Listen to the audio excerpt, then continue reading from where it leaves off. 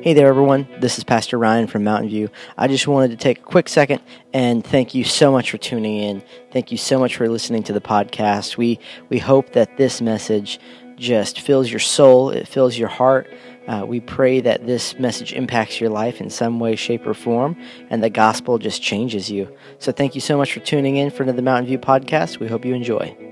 This morning, I'm going to talk about a topic that might be relevant to you and to all of us. I've titled my message this morning, Traveling the Road of Change. Does that sound like it might be relevant to us? And if you have your Bibles, I'd like you to turn to chapter 24 of the book of Luke. Chapter 24 of the book of Luke. And I'm not going to get to it right at the moment, but you'll be ready when we get there, okay? And I want to kind of set the scene this morning for what's going on in this passage.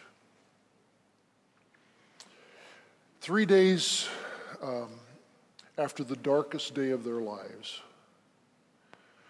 two disciples are seen taking off on a journey. They didn't see the change coming to the world that they were now experiencing.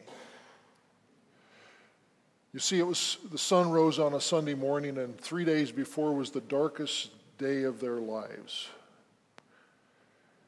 The Passover feast had been just completed,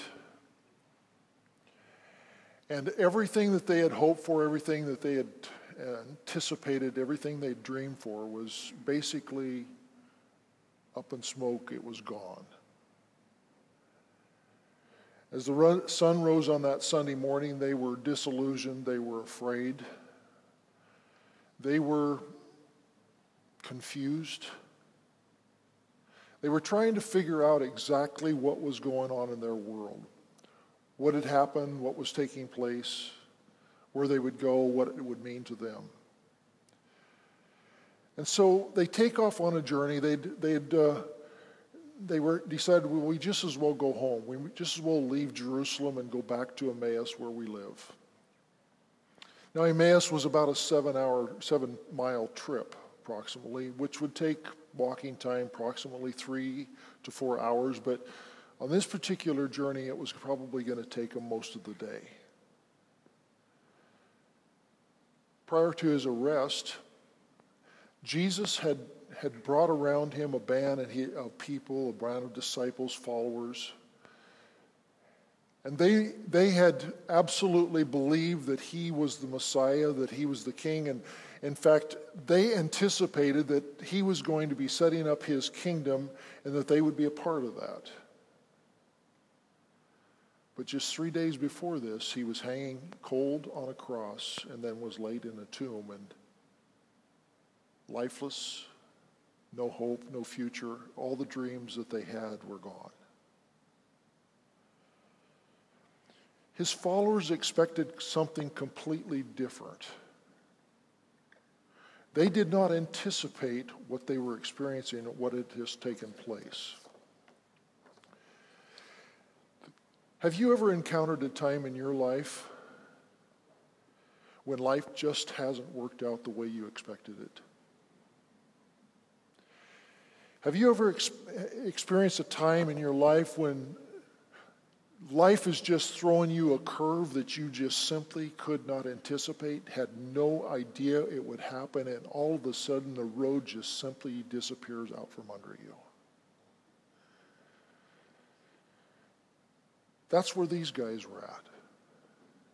That's where we're at times in our lives. You see, change is inevitable.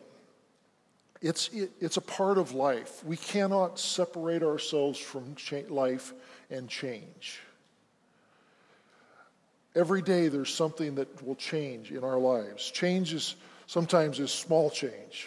Sometimes small changes make a big impact. For example, I hate it when my wife sends me to Costco to buy something. They always move the cheese.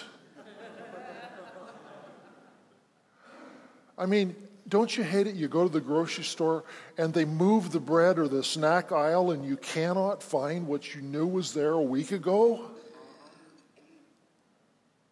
Or maybe you go to the doctor and you find out that you've got, high blood pressure, and so the doctor decides to put you on a little pill, and you're on a little pill for the rest of your life. A little change has big impact sometimes.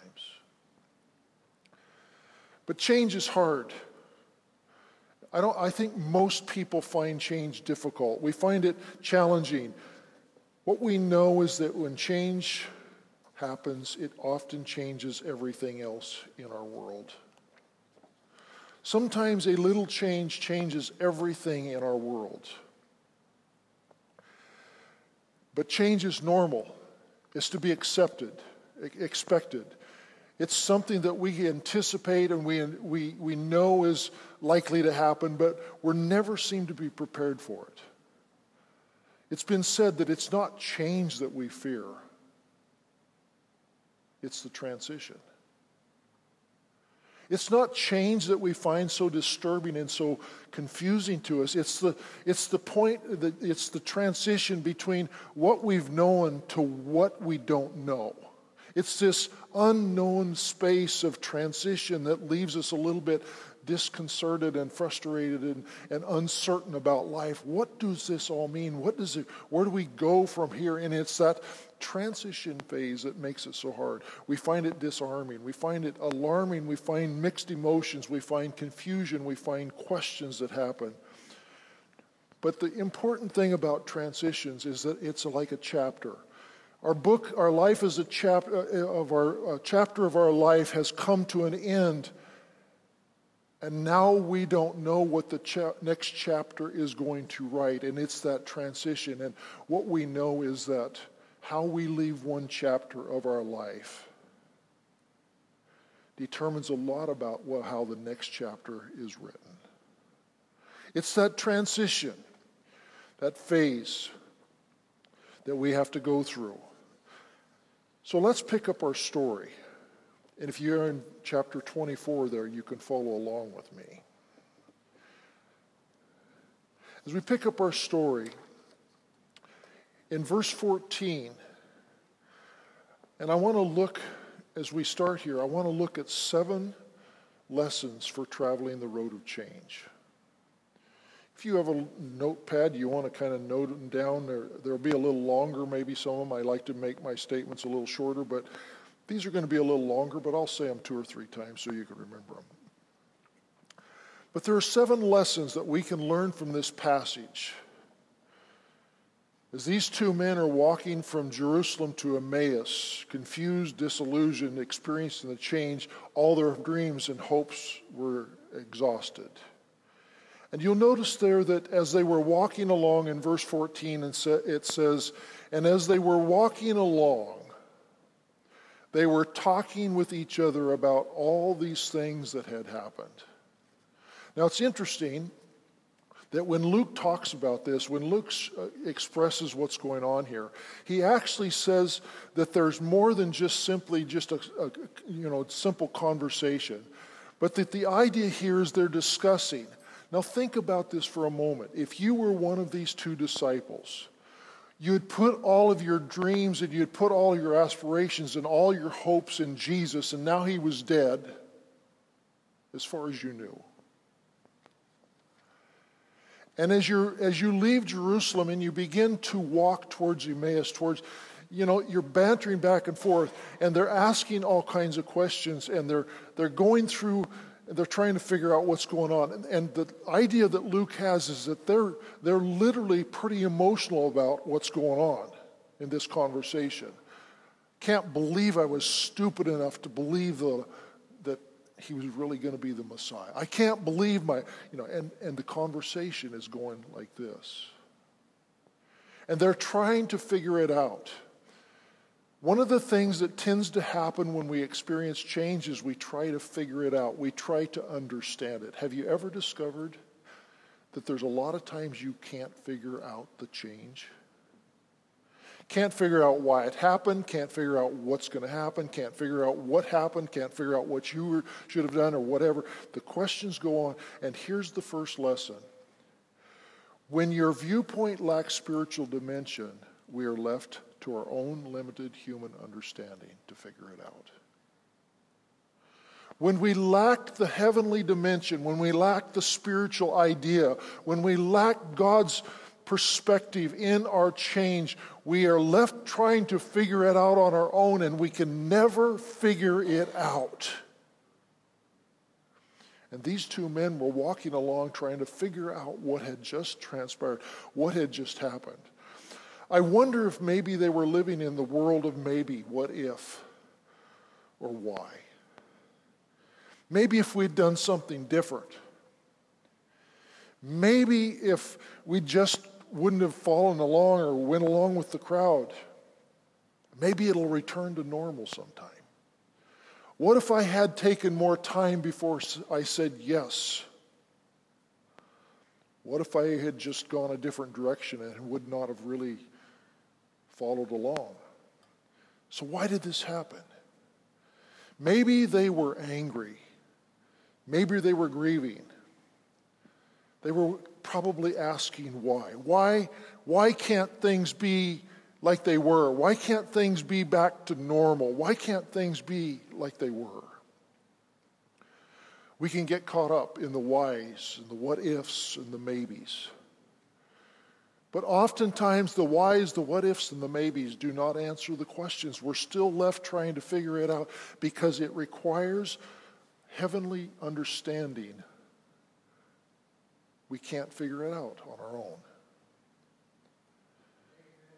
In times of change and transition, it's hard to see beyond the limits of our own circumstances. Sometimes the pain, sometimes the confusion, sometimes the questions become so overwhelming that we find ourselves struggling with trying to make sense out of it, and the circumstances overwhelm from the reality and the truth of what the experience can be about.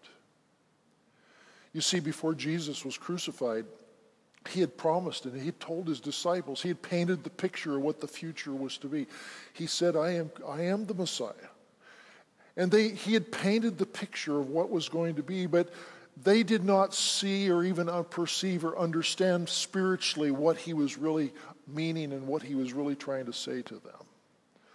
You see, regardless of why and how change came about in our lives, God always has a purpose and a plan, but sometimes we don't see it. Isaiah 55:8-9 says, "For my thoughts are not your thoughts, neither are my ways your ways, declares the Lord. For as the heavens are higher than the earth, so are my ways higher than your ways, and my thoughts higher than yours." The idea here is that there is, in many ways, we do not comprehend. In the natural human nature, we can't figure it out. But we can be certain that God has a bigger plan. Think about it for a moment. Most of you here probably know the story of Joseph in the Bible. He was sold by his brothers, who became angry, bitter, resentful towards him, and he was sold by his brothers to slaves, and they take by men traveling through from another country, and he was taken from them, and many years later, as we see what happened with Joseph, many years later, he says when his brothers come to him and he's gone through all these difficulties and all these challenges and all these, and his brothers discover that actually he's still alive. And he looks at his brothers, and after all these years, he says, though you intended it for good or evil, God intended it for good. Oftentimes we do not see the perspective. It comes over time. You see, in Joseph's place, he did not view himself as a victim. He saw himself as a victor. He recognized God had a plan. One is never a victim when we approach life from Jesus' perspective. If you look at verse 15, we see the next lesson. It says, and while they were talking about and discussing together, if you will, debating back and forth, Jesus himself drew near and went with them, but their eyes were kept from recognizing him. The second lesson is that Jesus wants to enter our world of change, pain, question, and transition. He wants to enter it. Get the picture of what's going on. As these two men were walking along this dusty trail from Jerusalem to Emmaus, there's the only mode of transportation. There was no Teslas, there was no BMWs, there was no Fords, they were not there. It was just men on 2 feet and a few donkeys. Men and women on 2 feet, children. And as they were walking along and people passing, you get the feeling that what's going on is these two men are walking and they're battering back and forth and they're trying to figure out what in the world has just shaken our world so deeply. And as they're walking along, unaware to them, Jesus is probably just kind of trailing them. He's probably overhearing the entire conversation, or at least getting bits and pieces. And probably as they've gone along, there's probably been some things that they've said that Jesus overheard. And it says that while they were there walking along, Jesus drew near and he went to them. Notice, interestingly, in this passage, these were not 2 of the 12 disciples. These were just common, everyday followers of Jesus. They weren't one of the 12 that we read or hear so much about. They were just a common, ordinary person who followed and believed and followed Jesus. I find it interesting because sometimes we think that we're not good enough, that we're not special enough, we're not high enough, we're not prominent enough, we're not special enough that God would care that much. But Jesus cared enough, not just about the 12, but he cared about them all. Amen. Just like he cares about all of us. There's not one of us that is too broken. There's not one of us that's too challenging. There's not one of us that are too far that God can't and doesn't care to enter our world. And it's interesting because even in the scripture, one of them is named Cleophas and the other one, there is no name. Jesus cares about the no-names. He cares about the nobodies. He cares about those who just are not certain that they're really valuable. And in this day, Jesus came alongside those two guys, the nobodies, the out of the sight kind of followers of Jesus, the ones who, and he came alongside and he came up to them. He cared about them just like anyone. Jesus does not pick favorites. And another thing that's interesting is that although they were walking away from their faith. They were not walking back towards Jerusalem. They were not walking to a place where where Jesus had been and they were walking away in disillusionment and in despair. They were walking back home. In essence, they were walking away. I have no clue what just happened in this chapter of my life, but apparently it's wrong. And they were walking away in a sense of hopelessness and despair and lack of faith. You know, there's times in our lives when we face change, when our faith is challenged and we find ourselves walking in the wrong direction. And even in those times, catch this, Jesus still wants to walk with us. He's not alarmed by the questions that you have. He's not alarmed by the confusion that you feel. He's not even alarmed by the language that you may use.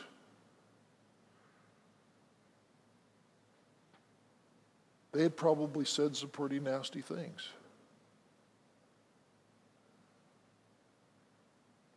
Have you ever thought at times, if change didn't happen, have you ever said or thought things that maybe you feel embarrassed about later? These two men were just like you and me. As they were walking along, there's not a doubt in my mind that Cleophas says, you know what, I can't believe that, and whatever word he used, talking about Jesus, would do that. He set us up. He was a fraud. And Jesus is trailing behind them. He hears it. He's walking in the same direction that they're walking. Notice the next thing that he happens. As he comes along, he comes up to them and he says, as they begin to walk, he says, so what are you guys talking about?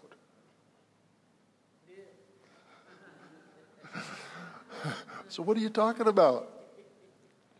He's likely heard the conversation. So what are you talking about? They didn't recognize him. They didn't recognize him. And it says that at that moment, they just literally stopped. What are you talking about? And notice this is why the journey took all day. Because they kept talking and stopping. And what happens is that when they stopped and asked, he asked them a question, what are you talking about? And they stood still, and it says they stood still sad. And I get the impression that Cleophas and the other disciple just stood there, and basically they stopped. When Jesus says, what are you talking about? They just stopped. And Cleophas says to him, really? You mean you don't even know what's going on? I mean, the biggest news event of the entire year has just happened. It's been on CNN and Fox and CBS and ABC. It's been on them all. Twitter's been, it's been lit up. You haven't heard it? I mean, Cleophas is like, seriously, dude?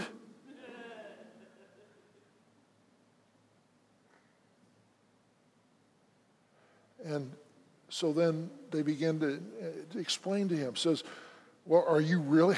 It's kind of funny how Cleophas says, well, are you only visiting Jerusalem? I mean, are you really from out of town?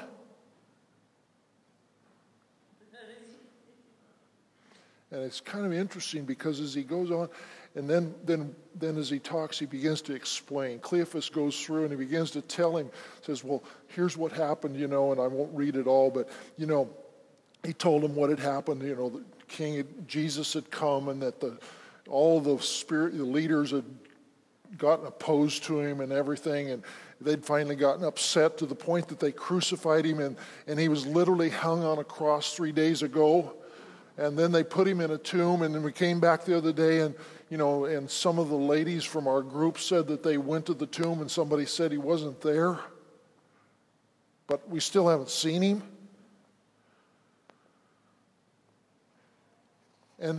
But Jesus was interested in exactly whatever they were thinking and feeling. Do you know what? Jesus cares about what you're thinking and feeling when you're facing change that you don't understand. He's concerned about what you're talking about, what you're thinking. And it was in this point in time that they literally understood there was a kind of a healing thing that happened here. Because it was in the moment of this complete disclosure, as they poured out their heart, they poured out their pain,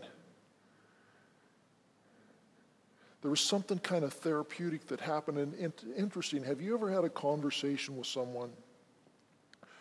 In fact, I remember one of the first times when I was pastoring that there was a family came into the office and we were chatting, and they were dealing with some things in their family. And in the process of that, they kind of just began to unfold all the things, kind of puke out the stuff that had happened in their life.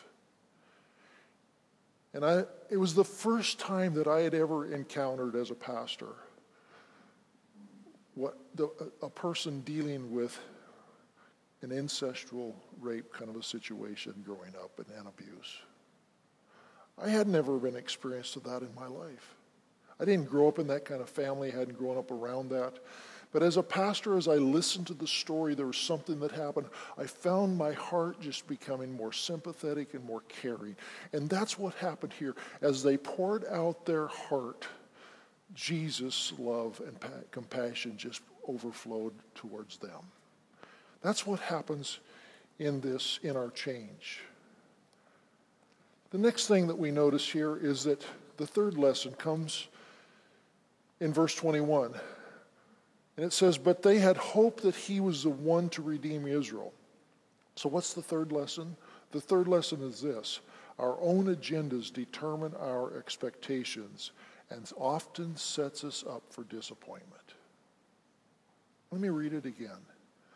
Our own agendas determine our expectations and sets us up for disappointment. Sometimes we have our own ideas about what we think should happen.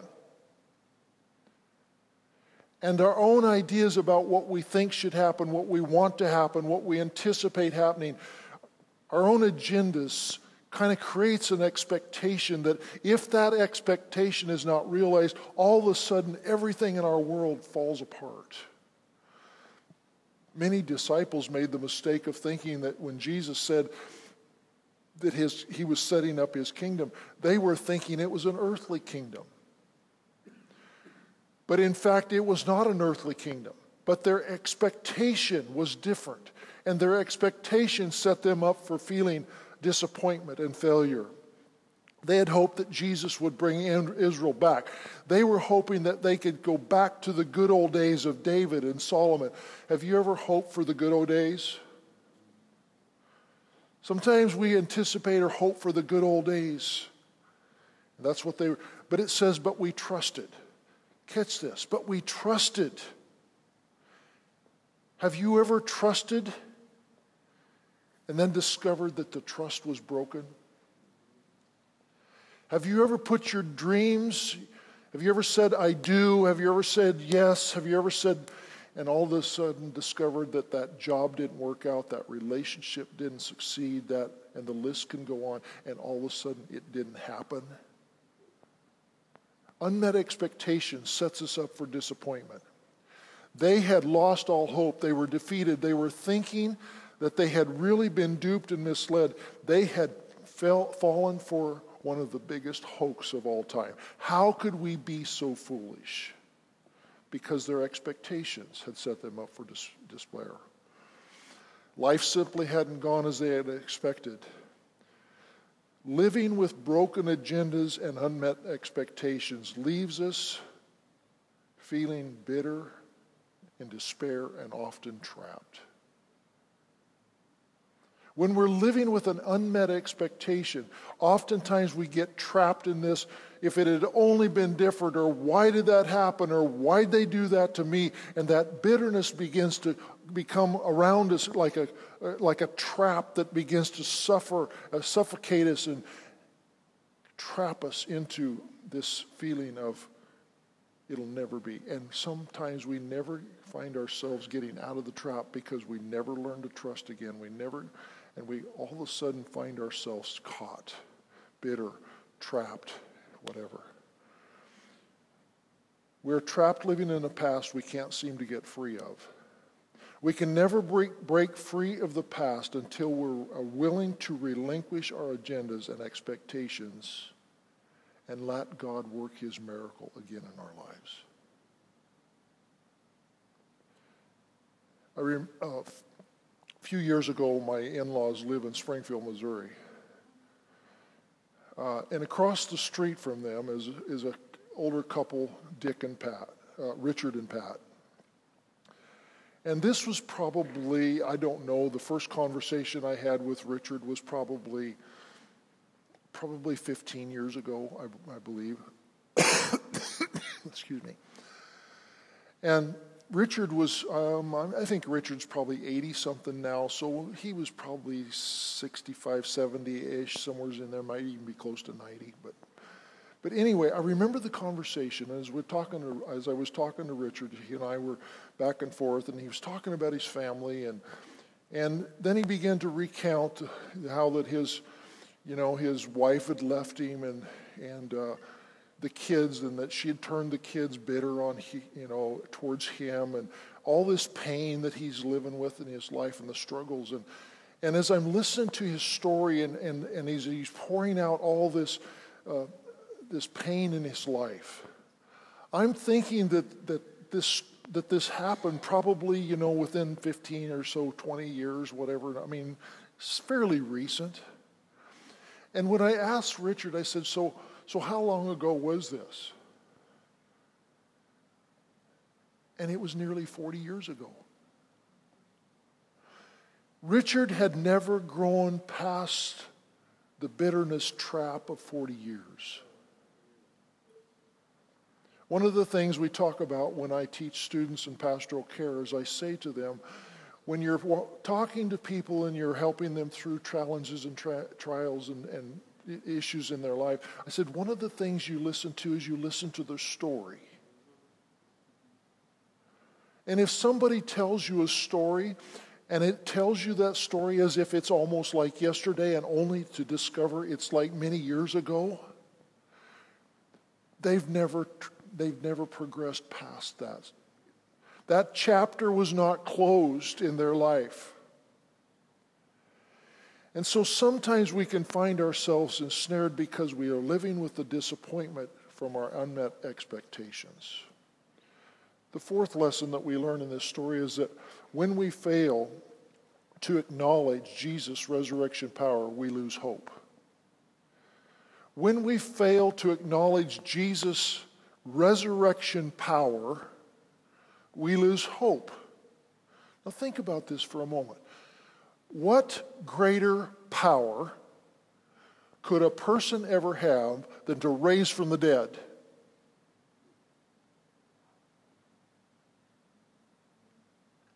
There's not another greater power than to take something that's dead or non-existent and make it, create it, and make it and bring it to life. Nothing greater. And when we fail to understand that we serve that kind of Jesus that has resurrection power, think about it. There's not a situation, a circumstance, a problem, a trial, a change, an issue that we face that we can't face with His strength and His power.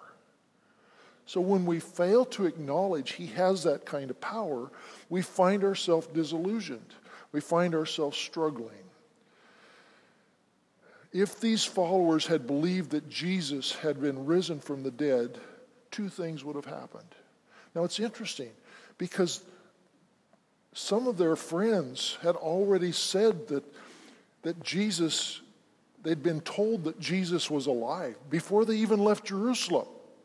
They had been told by Mary and Martha probably that Jesus, the angel told them that Jesus was no longer there. He was alive.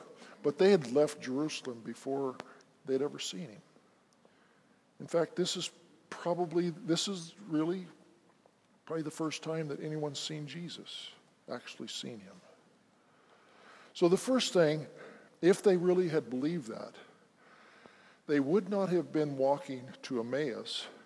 They'd have been walking back to Jerusalem. See, a lot of times our unbelief and our disbeliefs keeps us walking in the wrong direction. If we believe that Jesus has power, we may not understand it. We may be confused, but we're still going to lean and point ourselves towards Christ.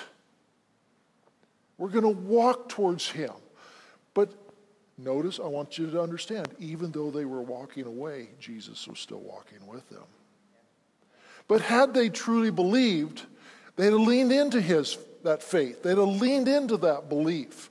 But they didn't believe. The second thing is that they would have been able to see that the trials, the difficulties, the crucifixion, the burial was all just simply a part of the plan. They had seen Jesus perform all kinds of miracles. They'd seen Him answer prayer. But now they couldn't believe he would do it again. They couldn't believe that he would do it for them. Jesus says, it's through the suffering that we learn to obey. Jesus, in fact, it says in the scripture that Jesus learned obedience by the things he suffered. See, some of us, sometimes we feel like we shouldn't have to feel pain. We shouldn't have to suffer. But you know what? Suffering is a part of what it takes to get us to gain what God wants for us. Pain brings gain.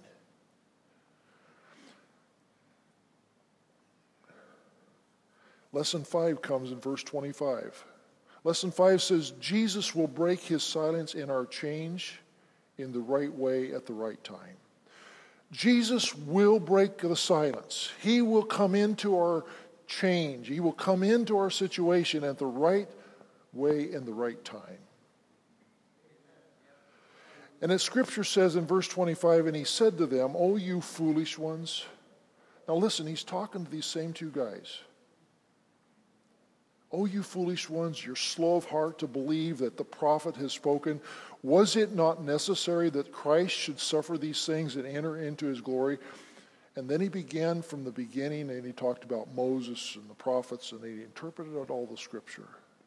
Now I want you to notice, when he says, "O foolish," he's not saying, "You idiot." He didn't come up and say, "Man, you really are stupid." It was a reproof. It was a reproof. It was like, come on. Don't you guys understand? I mean, it was with this sense of compassion and pleading and desire to help them understand. Jesus wanted to help them understand. It was a reproof of sorts, but it was a gentle reproof, basically saying, let me help you understand. Don't you get it? I explained it to you when I was here. Let me explain it to you again. This is what was to happen.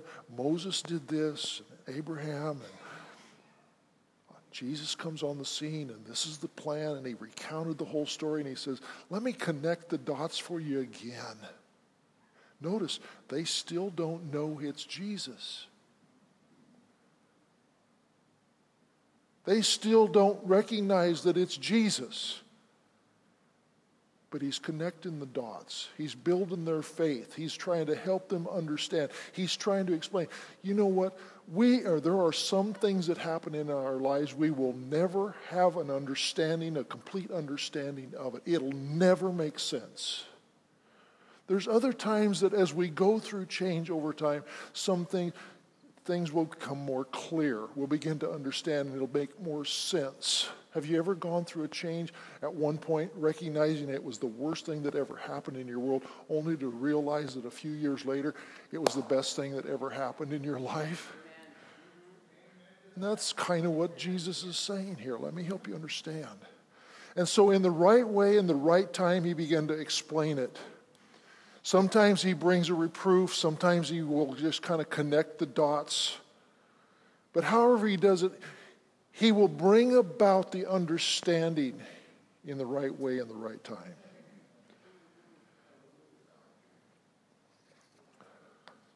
To help the two followers see, Jesus reviewed the entire history of all the scriptures and what they meant, which brings us to lesson 6. We must remember our true faith foundation. What Jesus was doing is he's bringing them back to the foundation, bringing them back to the core. Let me just tell you what it's all about. And so as he walked with them through each of the steps, he was bringing them back to the foundation. He's saying, you know what was true yesterday is still true today. He was helping them to understand. He was bringing them back to that core. It's interesting in dealing with change and transition. Grief and the unknown companion reminds this unknown companion, this unknown traveler, they still don't know him, reminds them of the foundations of their faith. Sometimes God will bring a person into our life that just helps us understand what's going on. But if you stay in the state of unknown and focus on you, if you are in a state of unknown, uncertainty, focus on the one or two things that you know. I remember a few times in my life when I've had to simply get back to the point of saying, God, I don't know anything else. Where the challenge, the difficulty, the problem, the circumstances were such that I just simply couldn't make sense out of it. And I had to just simply come to the basis and say, God, the only thing I know is you exist, you love me, you died for me, and you teach and reveal yourself to me through your word. That's all I know. And there's times that all you can do is just go back to the core and say, I can't figure it all out, but God, I'm still in the game. I'm still trusting you. And sometimes that's all you have to hold on to. But that's enough. But that's enough. He was bringing them back to the core. Remember your foundation in your transition. And number 7, lesson 7. Jesus reveals himself when we practice what we believe. When we just do what we know. As they were getting closer to Emmaus, they would get to the end, and the Bible says that it was near the end of the day. It was probably getting dusk. They had started probably 8, 9 o'clock in the morning, and now what would have normally been a 4-hour trip is taking them about 8, 9 hours. They've stopped and had these conversations along this trip. You have to understand there's a lot of stuff that's happening in this story because of the time. And they get near the end. Cleophas and the other disciple get to their house. And the normal custom of that day, the ancient custom, was that if there's a stranger with you, you would out of hospitality, you would invite them to stay with you. Still not knowing who this stranger was, they said, would you like to stay or spend the night with us?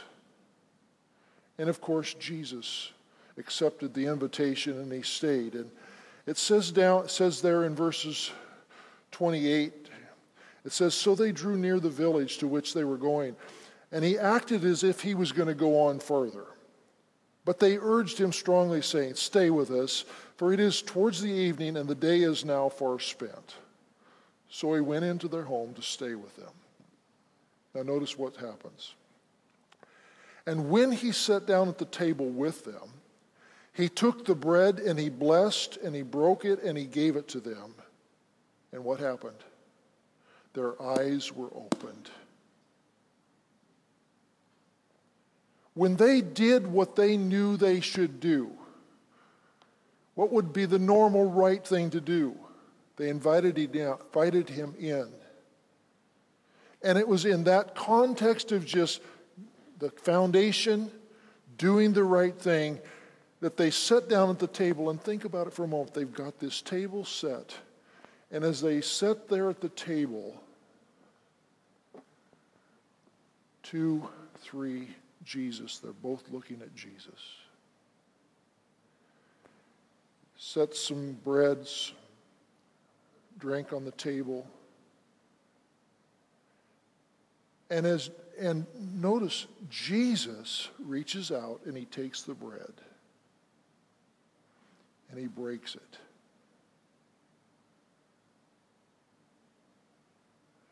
At this moment, the guest becomes the host. Jesus was invited in as a guest, but now he began to serve them. When you invite Jesus in, when you invite him in to sit at your table, to have conversation, to have discussion, to interact, when you do the right thing, maybe not even knowing it's Jesus, just doing the right thing, Jesus shows up. Just keep doing. In the middle of change, one of the easiest things to do is to forget the foundation and to forget to do what we already know we should do. Just do the right thing. Treat people right. Guard your tongue. Don't say things, don't do things, don't try to get even, don't try to get back. Just do the right thing. And he invites them in and he sits at the table and the guest becomes the host. He breaks the bread and in that moment their eyes are alive and they recognize him as Jesus. All of this trip, 8 hours they've been walking with this guy, no clue who he is. He's been walking with them, no clue who it is. And as they sit down and break the bread, does that remind you of anything? The Passover. Breaks the bread, gives it to his disciples. It's always been a symbol of hospitality. It's always been a symbol of service. It's always been a symbol of community. When you break bread, you're sharing relationship. And Jesus was saying, when they broke the bread, it basically all of a sudden, it's like the video played fast through there, and all of a sudden they began to realize everything that had happened had come to this. It was all for this reason. Don't you love it when that happens? When all the pieces begin to fit together? They begin to see it. They begin to understand it. And the moment they recognized him, he's gone.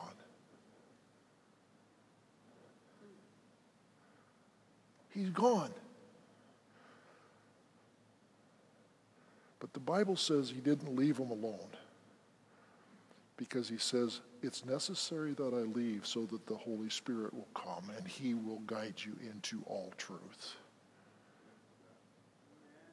He will help you with all your change.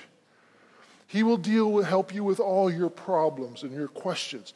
He will. You see, if Jesus was a physical presence, he might be with Derek and I, but he was not with you. But because he is alive, and the Spirit is here, he can be with you and you and you and you and you and you. And he can help us with all of our transition and all of our change and all of our questions and all of our problems. That's the power of the Holy Spirit. So when Jesus revealed himself, it was because they were practicing and doing what they knew was right. Jesus, the welcome guest, had become the host. Their eyes were opened. They were practicing what they knew was right. So how and what is the application? And I'm going to give you just real quickly how we can apply. What do we need to do? If we want to be able to travel this road of change, whether it's as a church, whether it's as an individual, whether it's as a family, the first thing we need to do is we need to invite Jesus in. Invite him in to our world. Invite him in. But I will tell you, even if you're going the wrong direction, he's still walking with you. The second thing I think we need to do is I think we need to surrender our expectations. Sometimes we have set ourselves up for despair and disillusion because we have expectations that are not necessarily God's plan. We think things should happen a certain way, but what if they don't? Hold them loosely. Trust Jesus. I think the third thing that we need to do is that we need to seek God's perspective. We cannot understand it in our own. His ways are higher than ours. His are greater than mine. I think the fourth thing that we need to do is that we need to remember the core foundation. Just get back to the foundation. This book is real. Just get back, read it. Have you ever read it and it doesn't make any sense and there's no life in it and it's just like reading words on a page? It's still the Word. It's still the bread of life.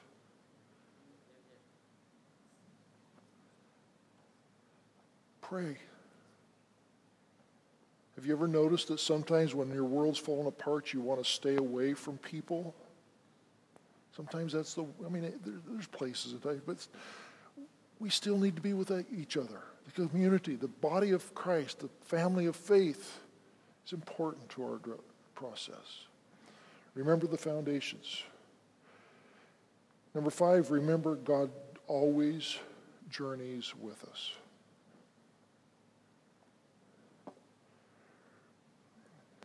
Bishop Fryer, Catholic bishop, tells a story, writes a story in one of his books, a book entitled A Dance of Hope.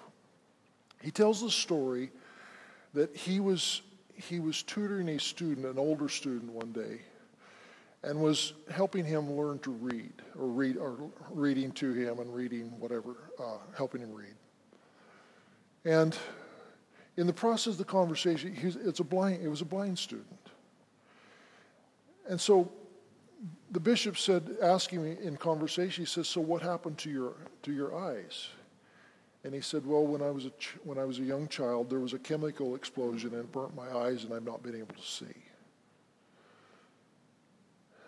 And so they talk a little bit about all that, and he said, "So how have you handled that?" And he said, "Well, I've really been angry." He says, "For the first month, I stayed in my room by my choice. It never came out. I didn't want to see people. It was just an extremely difficult period of time." And so he said, as the conversation continued, he says, one day a curious thing happened. He said, "I was in my room, and it was towards the fall. And after several months of just keeping to myself and just not liking my world and not liking what had happened to me," he says, "my dad came in and he said, it's time to put up the windows for the winter." And he says, I want you to put them up and have it done before I get home from work today." I mean, it ticked him off. He's like, "Seriously, I'm blind? You expect me to put up the windows?" And the longer he thought about it, the more angry he became and the more frustrated he became. And finally he's like, "Good, okay, I'll do it. I'll just go get the ladder. I'll fall off the ladder and not only be blind, but I'll kill myself or I'll get hurt worse. I'll just show them." His anger. So he got the ladder, went outside, and as he's putting up the weather windows, crawling up the ladder, he's mumbling, "I hope I get even with them." He's angry, he's upset, and he finally figures out, he gets the window in place, and he goes to the next one. And he said, "It wasn't until 7 years later that I realized that the whole day that I was climbing up that ladder and I was angry at my dad, and I was angry because I was blind, and I was angry because of the change, and I was angry and frustrated and whatever," he said, "I realized that entire day my dad was only 3 or 4 feet away from me."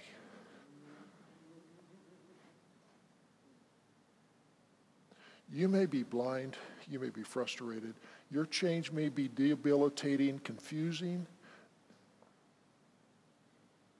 but Jesus is only a few feet away. Amen. He's right there with you. He'll walk with you. And though it doesn't make sense, it will someday. And so I encourage you as we conclude this service, and I guess if there's musicians who want to come back, is that the plan? The plan here? You may be here today. You may be here today and you may be saying, "You know what? Either I'm going through one of those kind of changes." I mean, I know your church is. Stay grounded, stay to the core, do the right things, treat each other right, go through the process.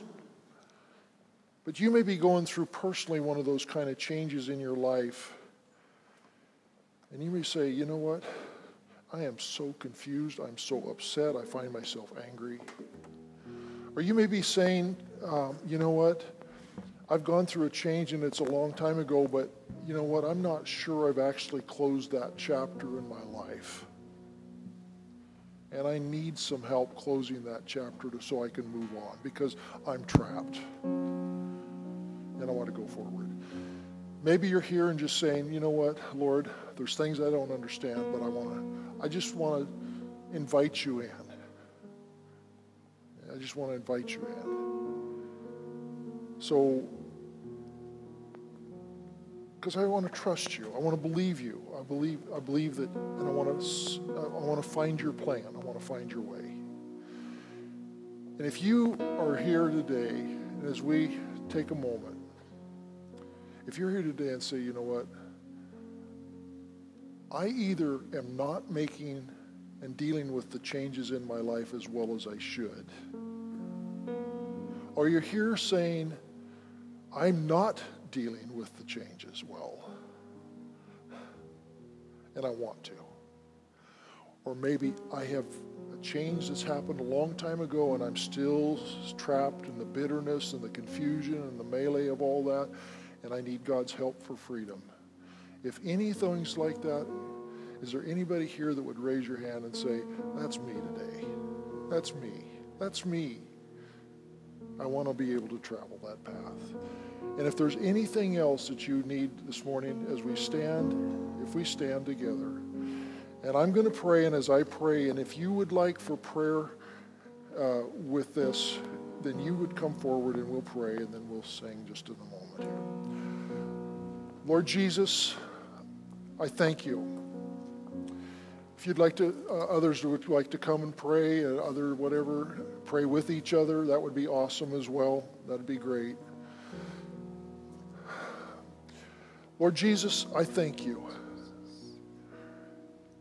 I thank you, Lord, because there's not a single situation or circumstance in our life that we encounter that you are not there with us.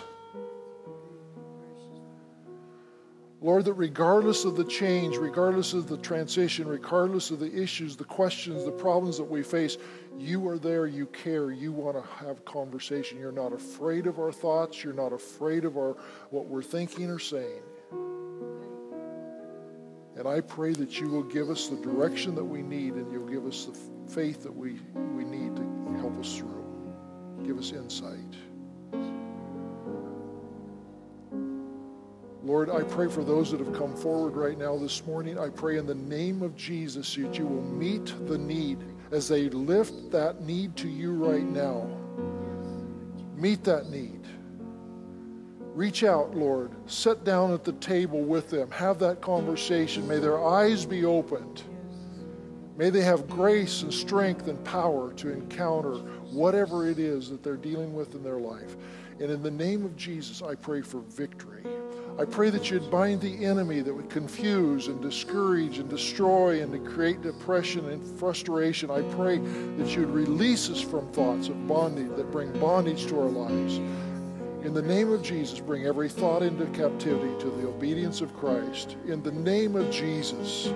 In the name of Jesus. In the name of Jesus. In the name of Jesus, we pray. Thank you, Lord. Thank you, Lord. Thank you, Lord. Let's sing it together now. Thank you, Lord. And as we pray, thank you, Lord, in the name of Jesus. Amen. Oh, Lord, thank you, Jesus. Thank you, Jesus, Lord.